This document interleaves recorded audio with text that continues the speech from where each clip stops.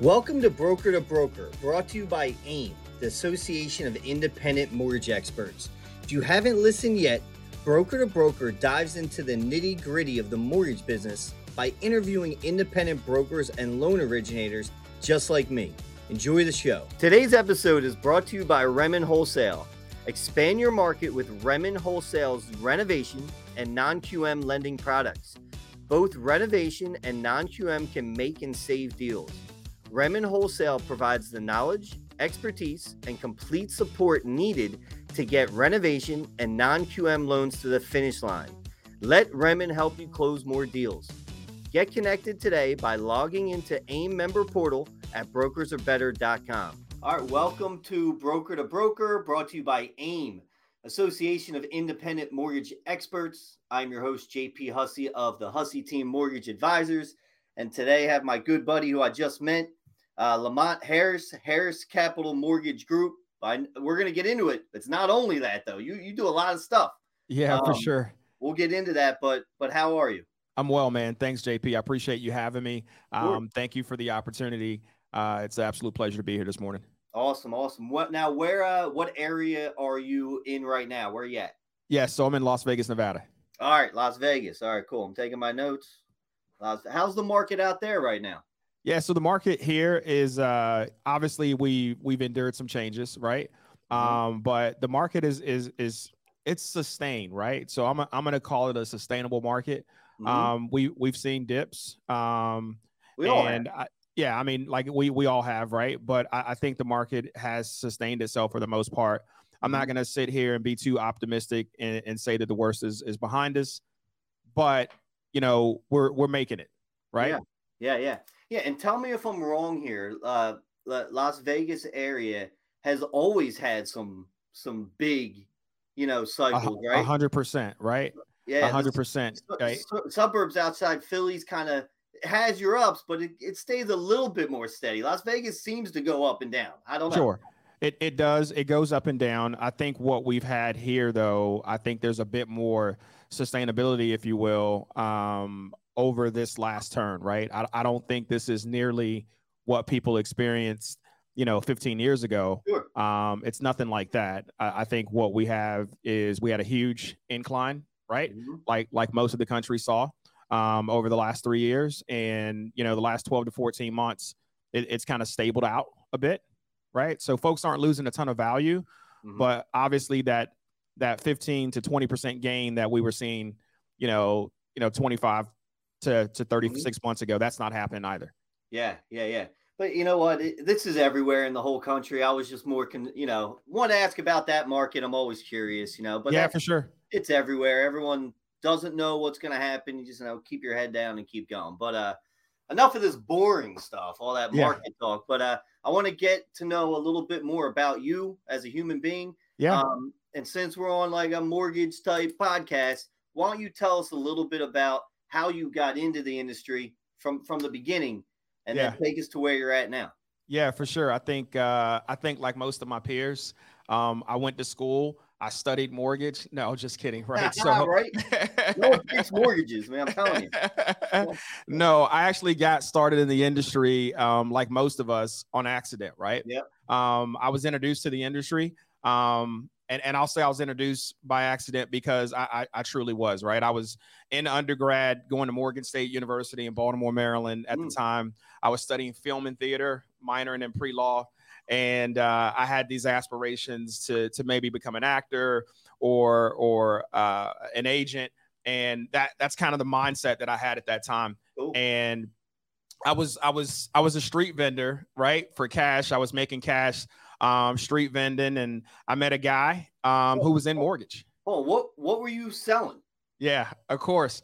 Listen, you're up in Philly, right? I was going up and down the Jersey Turnpike every chance I could get, right? Because I was getting pretty much any and everything that I could to bring back home to DC, Baltimore. And I was actually on the street selling CDs, movies, whatever I could, man, to make a buck back then. All right, cool. No, I just wanted to ask. I'm curious. Like I've done a lot of stuff, and no, I'm with you. And a little known fact: I was born in DC, Okay. And then a lot of my family's from Philly, so I still have some family up there. I know Baltimore very well. But anyway, so Yeah. you were hustling there, doing what you Yeah. had to do, and then Yeah. by accident you got Yeah. in. So tell us that story. By accident. So one of the guys that would buy from me every week happened to be in the mortgage space, right? And this guy probably was he was supporting me probably for a good year before I decided one day to be bold enough and ask him what he did for a living, right? And I was shocked, and I still didn't understand when he told me that he was a mortgage broker, right? You know, me at the time, I'm 19 years old, right? I have no idea what a mortgage broker is, you know, how it works, what, you know, so it was all new, right? It was all new. And so, you know, I'd asked him, I said, hey, you know, how could I get involved in something like that? And he was real straightforward, right? He basically just said to me, hey, listen, the way you get involved is you go find me somebody that wants to purchase or refinance. And that's how you'll get involved in mortgage. Right. Okay. And, you know, so, you know, I'd known him, I say a year now. I'm thinking back. It was actually 2.5 years that we had actually known each other before I was bold enough to pose him that question. Because when I got started, I was 24, right? So 24 years. Now, I don't want to age you too much, but you don't have to tell me your age. But no, dude, I'm 43. I'll be 44 in a couple weeks. Yeah. All right. So you're almost 20 years. Yeah. And you never really, did you ever get out? So here's what I did. I didn't get out. But what I did is I took a hiatus from being full-time in the industry, right? Okay. Like most of us, I was affected in 2008. It didn't hit me until the end of 2009. So in December of 2009, I had to go get a job, right? Yeah. And so I did that in December of 2009, and that job happened to be working for Wyndham, right? I worked for Wyndham selling timeshares, right? Okay. So I started doing that in Alexandria, Virginia. And coincidentally, man, I tell you, everything that I'd learned from mortgage and from being a street vendor, it all put things in perspective for me, because it taught me a different type of grind and hustle, right? And so I was able to climb the corporate ladder with Wyndham. I was promoted 14 times over a 10-year span. You know, I ended up out in the West Coast, right? That's how I got from the DC area out west, is through being promoted. So, you know, they moved my wife and family and I out west, and I took a director of sales job and later became a VP. And, you know, so all that stuff it all goes back, because it all goes back to what I learned, right, at a young age. And that was perseverance. Right. And so when you ask me how I gotten out, it's kind of a catch-22, because I don't think I ever have. I think, you know, the one thing that I did every single year is I maintained some level of exposure to our industry, and I kept doing loans every single year. Right. And that kind of drove me to actually start this brokerage 4 years ago and take it next level. Nice. All right. So everyone's going to want to know, when they heard you sold timeshares. Yeah. Right. What's the deal with timeshares? Is it a scam? Is it not a scam? What's the deal? Yeah. So I think so here it is, right? So I think timeshare is more of a perspective, right? I think it's all mindset in terms of how you view it. I think that it could be, you know, it's all based on what's presented to you, right? So when you ask, is it a scam? The short answer to that is no, it's not a scam. However, there's ways that things could be presented to actually mislead, right? And so, you know, I guess it's all about what was presented. Is what was presented could be a scam, right? Or if you had the right person sitting in front of you, they could have given it to you the right way. And the short end of that is, if it's given to you the right way, it's a good product if used right. Got it.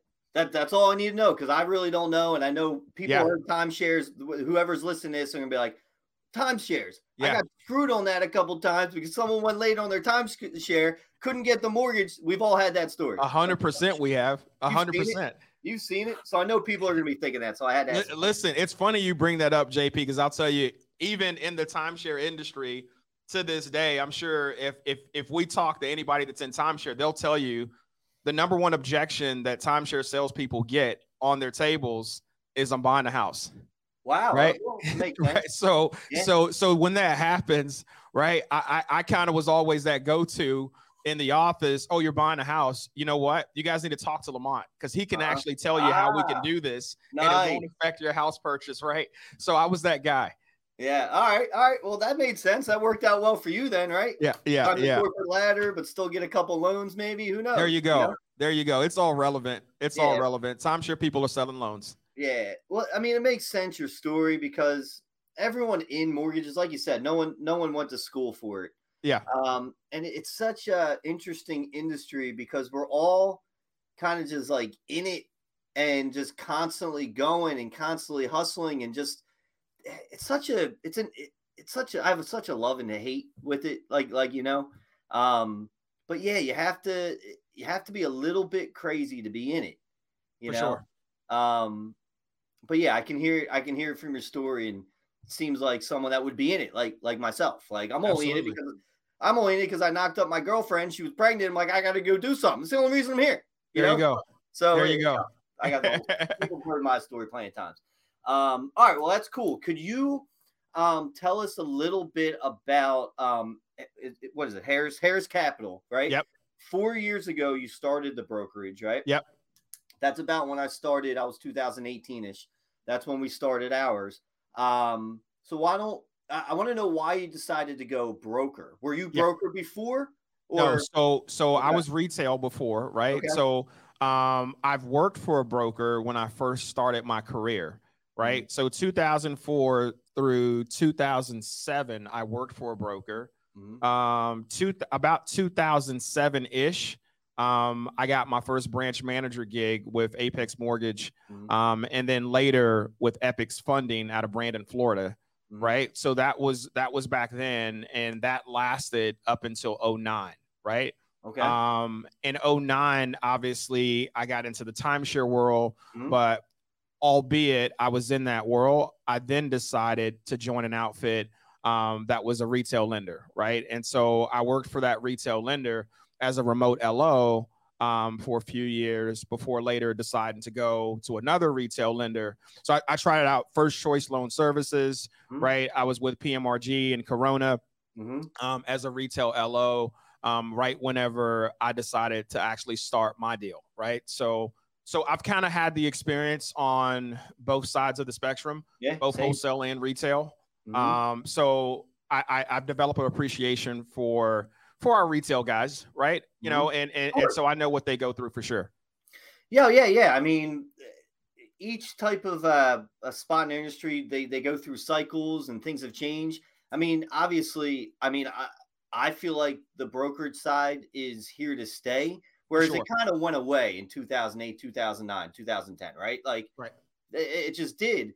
And nothing wrong with, I have so many retail friends, you know, of course, and but it's a lot different when you were originally a broker, like before, in the beginning. 100%. What are the big differences that you see?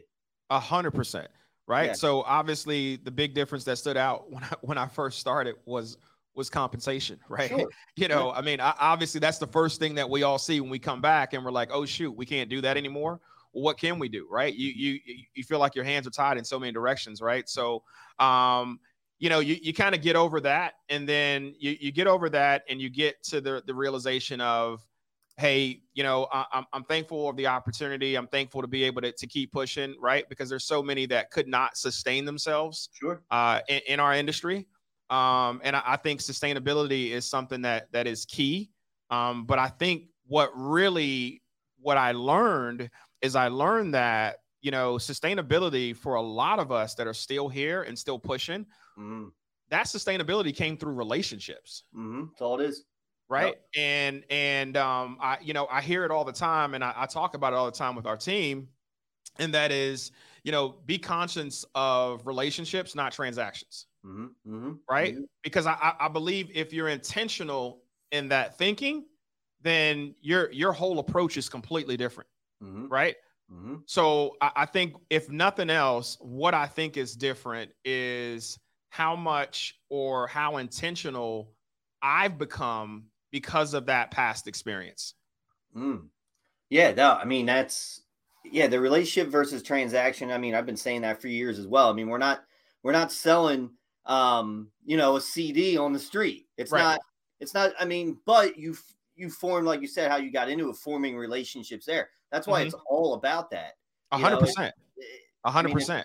it's that simple, in my opinion. I don't even Right. need to talk about it more. It's just that is what it is if you want to Right. be in the game for this long. Right. You know, just makes Right. sense. Yeah. Yep. So about and I want to get into more of that in a little bit, but in terms of Harris Capital, tell me about your structure. Like how many employees you have. Tell us a little bit more deeper about that. Yeah. So we've got 80 employees right now. Nice. We've got 47 licensed LOs. Mhm. You know, we are based out of Nevada. We currently operate in 9 states. So we're in Nevada, Colorado, California, Florida, Texas, Maryland, DC, Virginia, and Mississippi. Mhm. We are pending currently in North and South Carolina, Georgia, Louisiana, Michigan. And then we plan on picking up Arizona before the end of this month, right? So that's kind of where we're at today. Obviously, we're steadily growing, right? Mhm. You know, we are super hyper focused on being customer obsessed, and Mhm. that is because it is Mhm. about relationship. Yep. It's about relationship not only within the organization, but relationship outside of these doors. Yeah. Okay. And I think the driving force behind those relationships is community. Mhm. So I talked to you earlier, JP, about just being intentional in our thinking. Mhm. And I think one of the things that we do intentionally is we intentionally try to cultivate new relationships within the communities that we serve. Mhm. Mhm. Yeah, yeah. Yeah, I'm familiar with that. I'm a big fan of starting really small and letting it grow out. Yeah. Right before this, I'm outside literally painting plywood, a husk bus because we're going to be in the St. Patrick's Day parade, right? Nice. So the same type of mindset, like really deep in that community, For sure. one relationship at a time, having patience, and Yeah. it just seems to grow pretty organically, right?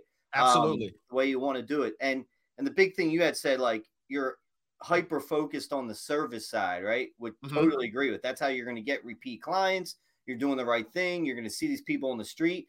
So let's talk about the service side because a lot of people Yeah. don't see the meat and potatoes. They see us selling out there, getting deals in. But Right. what are some of those things you're doing behind the scenes to make sure that service is red carpet? Yeah. So one of the things that we're doing is I think it all starts with making sure that our guys stay humble and stay hungry, right? And so we do that through community efforts we really are super involved here in Nevada with the homeless youth. So super focused on homeless youth, also super focused on homeless vets. So I think homeless veterans get overlooked a lot. I think veterans in general get overlooked a lot. Sure. But I've developed a passion for homeless vets and for youth, and that's my area of focus, right? Obviously, you know, I want to have a focus, and that's become the focal point for me. The driving focus for me for that actually began about 7 years ago as a real estate investor. Okay.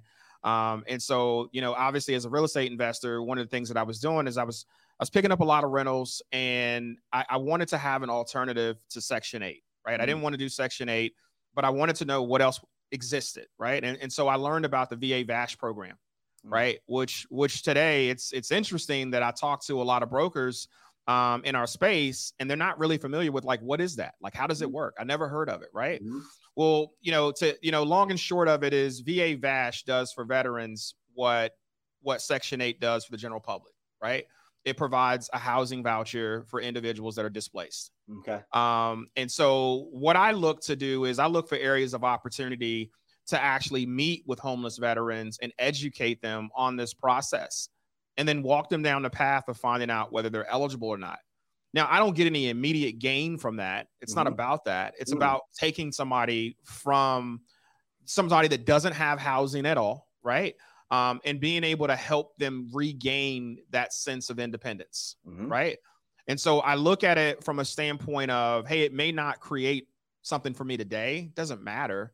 It could possibly create something for me a few years from now. This person gets back on their feet. They're working, they're gainfully employed. Hey, we might have a VA loan in the future. Who knows, right? But what I do know is I know that servitude begets gratitude, and gratitude creates opportunity, right? So we don't go into it looking for an opportunity. We go into it looking to serve, right? And so this is a passion that I've had, JP, because I've had this guilty conscience. I'll be completely honest with you. I come from a father and a stepfather that both served, right? Mhm. And I did not serve. Mm. And I think what happened is I got up there in age and I started to have some regrets about not serving. Mhm. And then I started to look for areas in which I could serve. Mhm. Mhm. And then I've taken that attitude and brought it to Harris Capital. And then I do the same with our team members.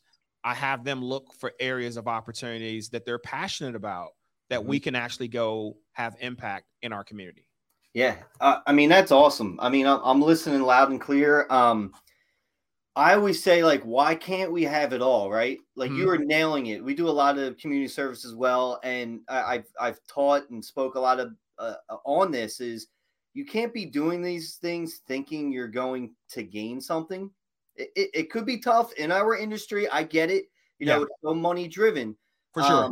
But if you're going out, you're helping people, whether it's homeless or whatever it is, it's you already won, right? So like anything that comes from that without looking for it is really just icing on the cake. But I always 100%. say, like, why can't you have it all? Why can't you help people? And maybe they help you. Like, you can do all of this, and that's what you're doing.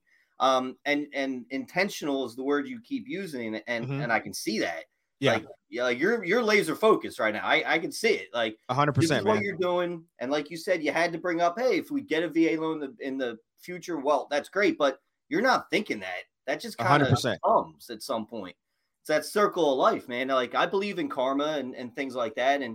And that's very interesting, like you said, about your stepfather and your father serving, having that guilt. I've talked with a bunch of people about that same thing. But hey, man, if I can validate anything, I mean, you're doing it. You're serving it in your own way. So 100%. Really cool. Thanks, man. I appreciate that. Yeah. Especially Vegas. I would think there's a lot of homeless, unfortunately. Yeah. In that weather climate, you know. Yeah.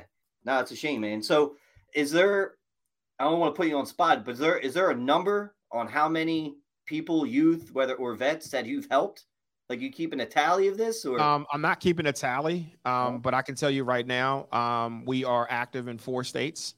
And the goal is to grow above and beyond that, and to be active in every state that we serve. So every state that we're licensed in, we want to be able to have community impact inside of that state. And so, you know, the first step obviously is, you know, taking the same contacts that we have in the states that we're serving, using those contacts as resources to help us identify areas of need in other states.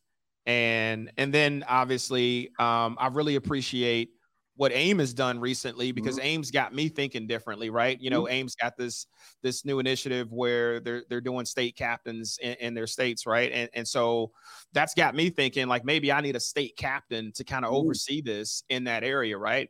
And that'll give me an opportunity to really, really reach areas that I hadn't thought of, right? If I have boots on the ground that are more familiar with what's happening in that space.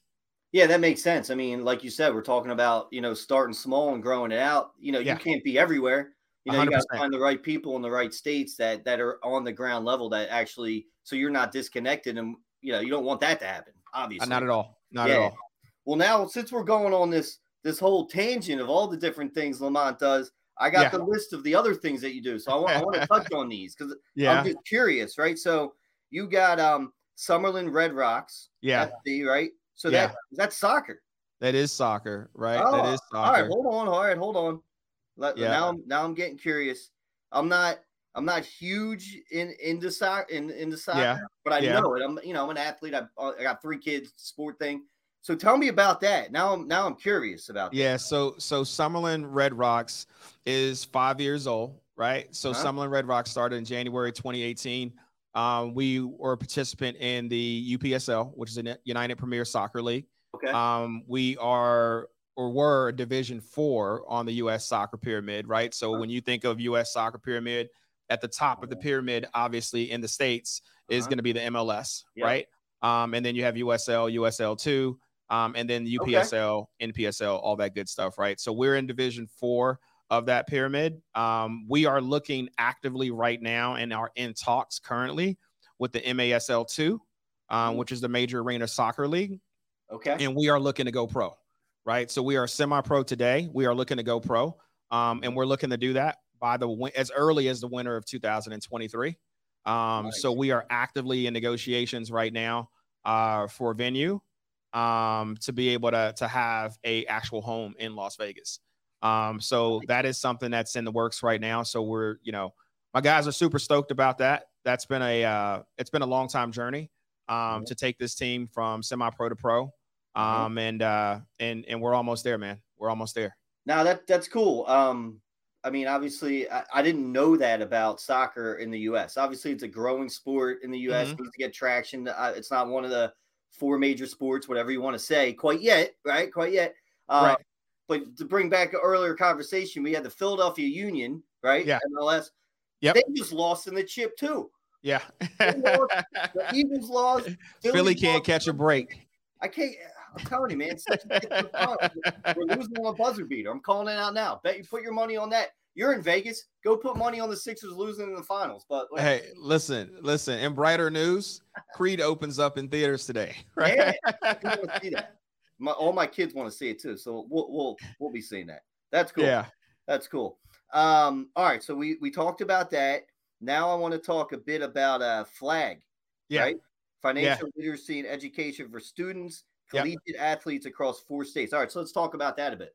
Yeah, for sure. So obviously what that is I started a nonprofit, right? And within the nonprofit, we put together a program called FLAG.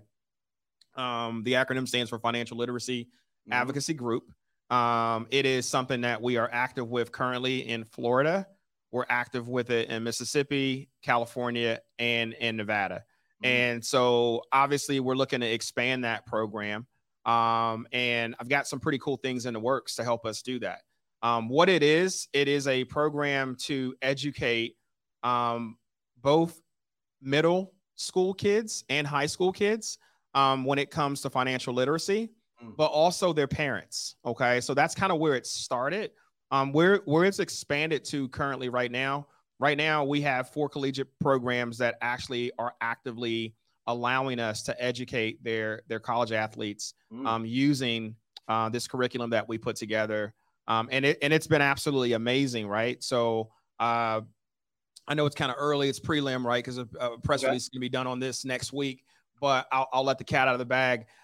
We actively are working with a couple WNBA teams on doing something similar in the WNBA. And we've started obviously with the Las Vegas Aces and are having communications right now as of yesterday with 2 other teams. So I will tell you, Harris Capital is a proud partner with the WNBA and the Las Vegas Aces. Nice. And we are super stoked about all this behind the scenes stuff that we've got going in regard to financial literacy, right? So that is a huge area of focus for not just this year, but I believe, the foreseeable future, because I believe it's a need that's out there.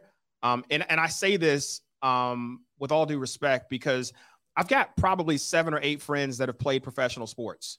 And out of those 7 or 8 friends, I can tell you only one of them was really, really educated on the process of actually buying a home, right? And the others didn't have a clue. Right. They don't have a clue on how to read a credit report. They don't have a clue on how financing works. And listen, it doesn't matter if you're paying cash or you're not paying cash. You still want to know these things. Sure. Right. I think it's super important. And I think it starts at an early age.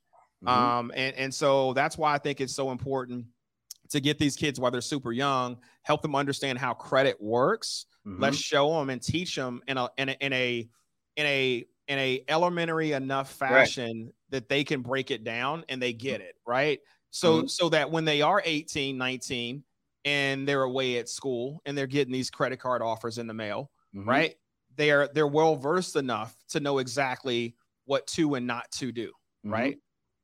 They have to be at least a little bit dangerous, right? For sure. Of what to know, the simple things, like you said. I've always wondered why they don't teach this in middle school. Is there even a high school class? I don't remember anything There on was that. nothing. At least there was nothing for me, man. I came out of high school in 1997. Yeah. You know, I didn't know anything about anything.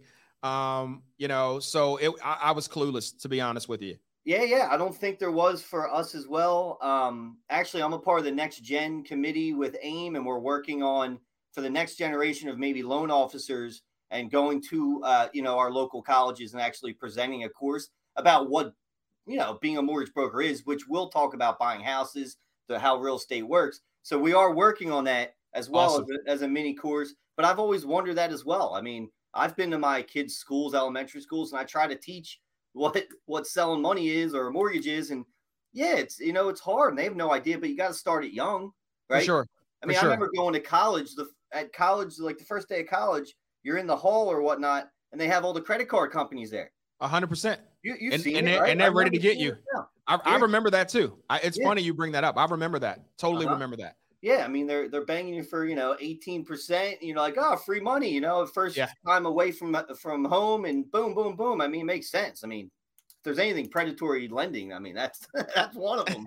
Like, I mean, come on. Yeah. All right, well that's cool. I love the idea of that, because I'm big on that and making sure our youth are there and are educated, because that's the only way this world survives with our youth. I mean, if it's broken there, it's tough, right? 100%. So, I'm with you. And then we got founder of Orange Burst Solar, right? Yeah. So, a Vegas-based solar company. So why don't you talk a little bit? That's hot right now. It has been. It's even hotter. So it is. Can you talk a little bit on that? Yeah. So here's what I can tell you about that, right? So 2017-ish. 2017, my buddy Dimitri and I had gone into works of putting together a natural gas power plant, and we were looking to actually do it in southeastern Pennsylvania. And we had years of planning that whole deal out, and we just decided to walk away from natural gas, and I had the vision and foresight to go into solar, right? And so we developed Orange Burst Solar. And today, Orange Burst Solar currently serves 26 states. Mm-hmm. We've got install partners across the nation, and it is a growing, thriving business. But I've stepped away from the day-to-day of that, right? So I founded the company, and then I had a gentleman come over and take over day-to-day so that my focus could be primarily just mortgage, right? So I'm a mortgage guy at the end of the day. I'm a sales guy, right? I'm a firm believer that, you could try to master all, but it'll be extremely tough. And I don't know how much you'll get accomplished. So I found to delegate and find the individuals that could help me carry through what we're looking to carry through with some of these missions. And it's been super to have that, for sure. Yeah, it's cool. I mean, and I wanted to get through all that because the next question, because it's something that everyone battles in this industry. Yeah. Mortgage, or if you're an entrepreneur like yourself and own other businesses like myself, but so that work-life balance, right? Yeah. Let's break it away. I mean, you have kids? Did you say? I do. Yeah, I do. So you have two. I Three. have three. Yeah. And it's tough. It's tough to balance keeping everyone happy. So what are some things you're making sure you're doing in this industry, but making sure, hey, I got to get home. There's life here. Yeah. So I think the biggest thing for me, and this is more, if I'm being 100% transparent with you, this is more a recent thing, right? Over the last year, I've been more conscious of actually delegating a lot of day-to-day. Mm-hmm. That's number one. I get a lot of times in business, it's tough to delegate, right? Sure. But it's you have to be able to have a team of individuals around you that you can trust. And you got to be able to step away and let go, right? Mm-hmm. So it's hard because I'm like that. I'm that control freak at the end of the day. Mm-hmm. I got to be hands-on at all times, right? But I've actually started to really, really take my own advice. And I preach it a lot of times to others. I've taken my own advice and kind of step back a bit and relinquish some control, enough control to where I don't have to be involved in all of it as long as I'm aware of what's happening, right? So staying aware and delegating and then inspecting what I expect, right? I think that's important. I think it's one thing to just throw a bunch of stuff at people, and if there's no proper inspection of the expectation, then what's really expected.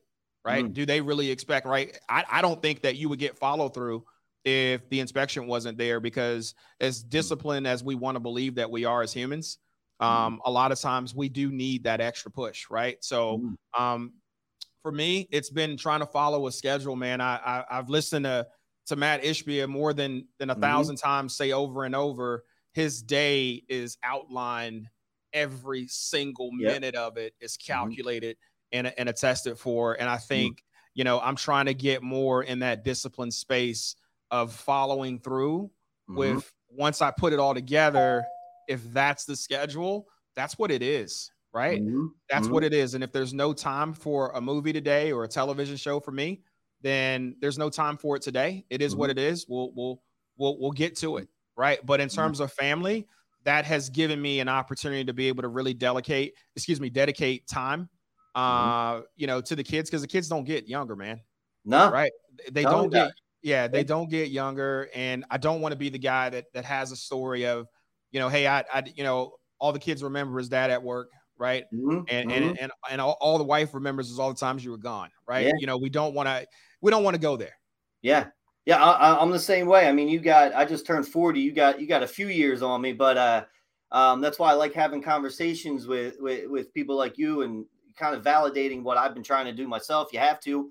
The schedule thing has helped me immensely over the years, because you follow it, then you don't feel guilty if someone asks you to do something, like, it's in the calendar, like, right. You know. And one thing I'll bring up that might help you, because I had this on my board, it's speed up the micro. Right, which is scheduling your whole day. Like, go hard in the day, but schedule it out, and slow down on the macro or the big picture. Because if you can just do the micro stuff, you can get it done. In the end, it's going to work, you know. And don't look too far out into the future. That's what I've been trying to do. Just get it done every day. Go home, be with the wife and kids, and it's all going to work out, because I'm putting in the work on a day-to-day basis. You know, that's what I try to do. Yeah. Hey man, we're already like 40 minutes in, which is crazy. I could talk to you all day. I have so many more questions, but people's attention spans, they're not going to, you know, we could. 100%. I get it. Yeah. But so I always end this with, and we can take this wherever we want to go, with two questions, right? And this could be for, I mean, you speak to your LOs probably on a daily basis. You're coaching, you're doing whatever you have to do with them. And we're in a different market now. So if you are a brand new salesperson or loan officer, or you're looking to reinvent yourself because you have to right now, what one or two things, whether mindset or it's something tangible, that you would do? Yeah, so two things, right? So the first thing would be guard your mind. That's the first thing that I would tell every person, whether they're a new LO or just new to the industry or new in business or whatever the case may be. I would say guard your mind, right? Because, you know, there's so much noise outside, right? Outside, there's a ton of noise, and there's always going to be noise, right? There's never going to be a time in your life where you get to like this pinnacle point and there's not going to be outside noise. There's always going to be outside noise. So the first thing I would say is to guard your mind. Guard your mind from distractions. Guard your mind from anything that's contrary to where you are hyper-focused, right? If you're hyper-focused on whatever that, if it's a number, because a lot of people are number driven, right? If it's a number that you're hyper-focused on, then just be hyper-focused on that thing. And all outside noise, you gotta ignore. But the only way you truly can do that is by guarding your mind, right? So that's number one. Okay. The second thing that I would say is, you know, control the controllables, right? Control the controllables. And so if you guard your mind, number one, and then you focus on controlling what you have control over, and I tell people this all the time, you control what you do. You also control what you don't. Right? So you know, we're like, man, I wish I could have done this. You could have, right? And you still can. But what you have to do is just go move forward, right? So I'd say guarding your mind, and then last, you know, control the controllables. If you do those things, you'll find that really what success is, it's just a sum of two things. And those two things are simply preparation and opportunity. Because I'm a firm believer, if you stay prepared whenever opportunity comes, you'll succeed. Yep. Right. So that's what I'd close with, man. Yeah. I mean, for everyone listening out there, notice, Lamont didn't talk about anything mortgage there. He didn't talk about a shiny object that you have to go get or this or that. It's really ground level stuff. Guarding the mind, control what you could control.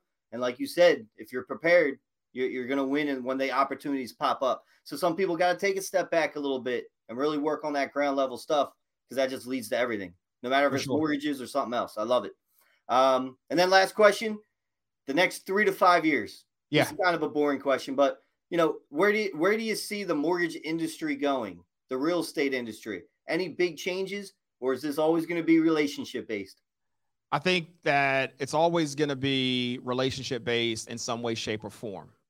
I do believe, as much as we may not want to see it this way, we are going to move more to a more digital age. I think that we're in one right now, but I think we have no idea what it's going to really look like, and it's going to blow our minds away, right? I think we've got lessons from that over the last 12 to 18 months as people have become more exposed to all that AI can do, right? And I think that is just step one. I think step two, though, whatever it is, when it happens, it's going to be mind-boggling. So I think the key thing for us to do in our industry, whether we are broker owner, loan officer, processor, LOA, whatever role you play, you have to stay open and susceptible to change because it's inevitable. Always has been. Well, that's a great way to end it. Lamont, it was nice to meet you. I hope I get to physically meet you one day. I'm sure I will. For sure. Of course, if you ever need anything out here on the East Coast, I'm here. I hope I can do the same with you out in Vegas. Absolutely, man. Absolute pleasure. Thanks again. Brokers, are you looking for the best resources to succeed? The AIM member portal is your one-stop destination for everything you need. Get healthcare for your team, submit and track AIM escalations for high-level loan issues, join the referral list, change AEs, and obtain exclusive discounts. And you will have access to over 50 AIM lenders and vendors. Don't wait and sign up today at brokersarebetter.com.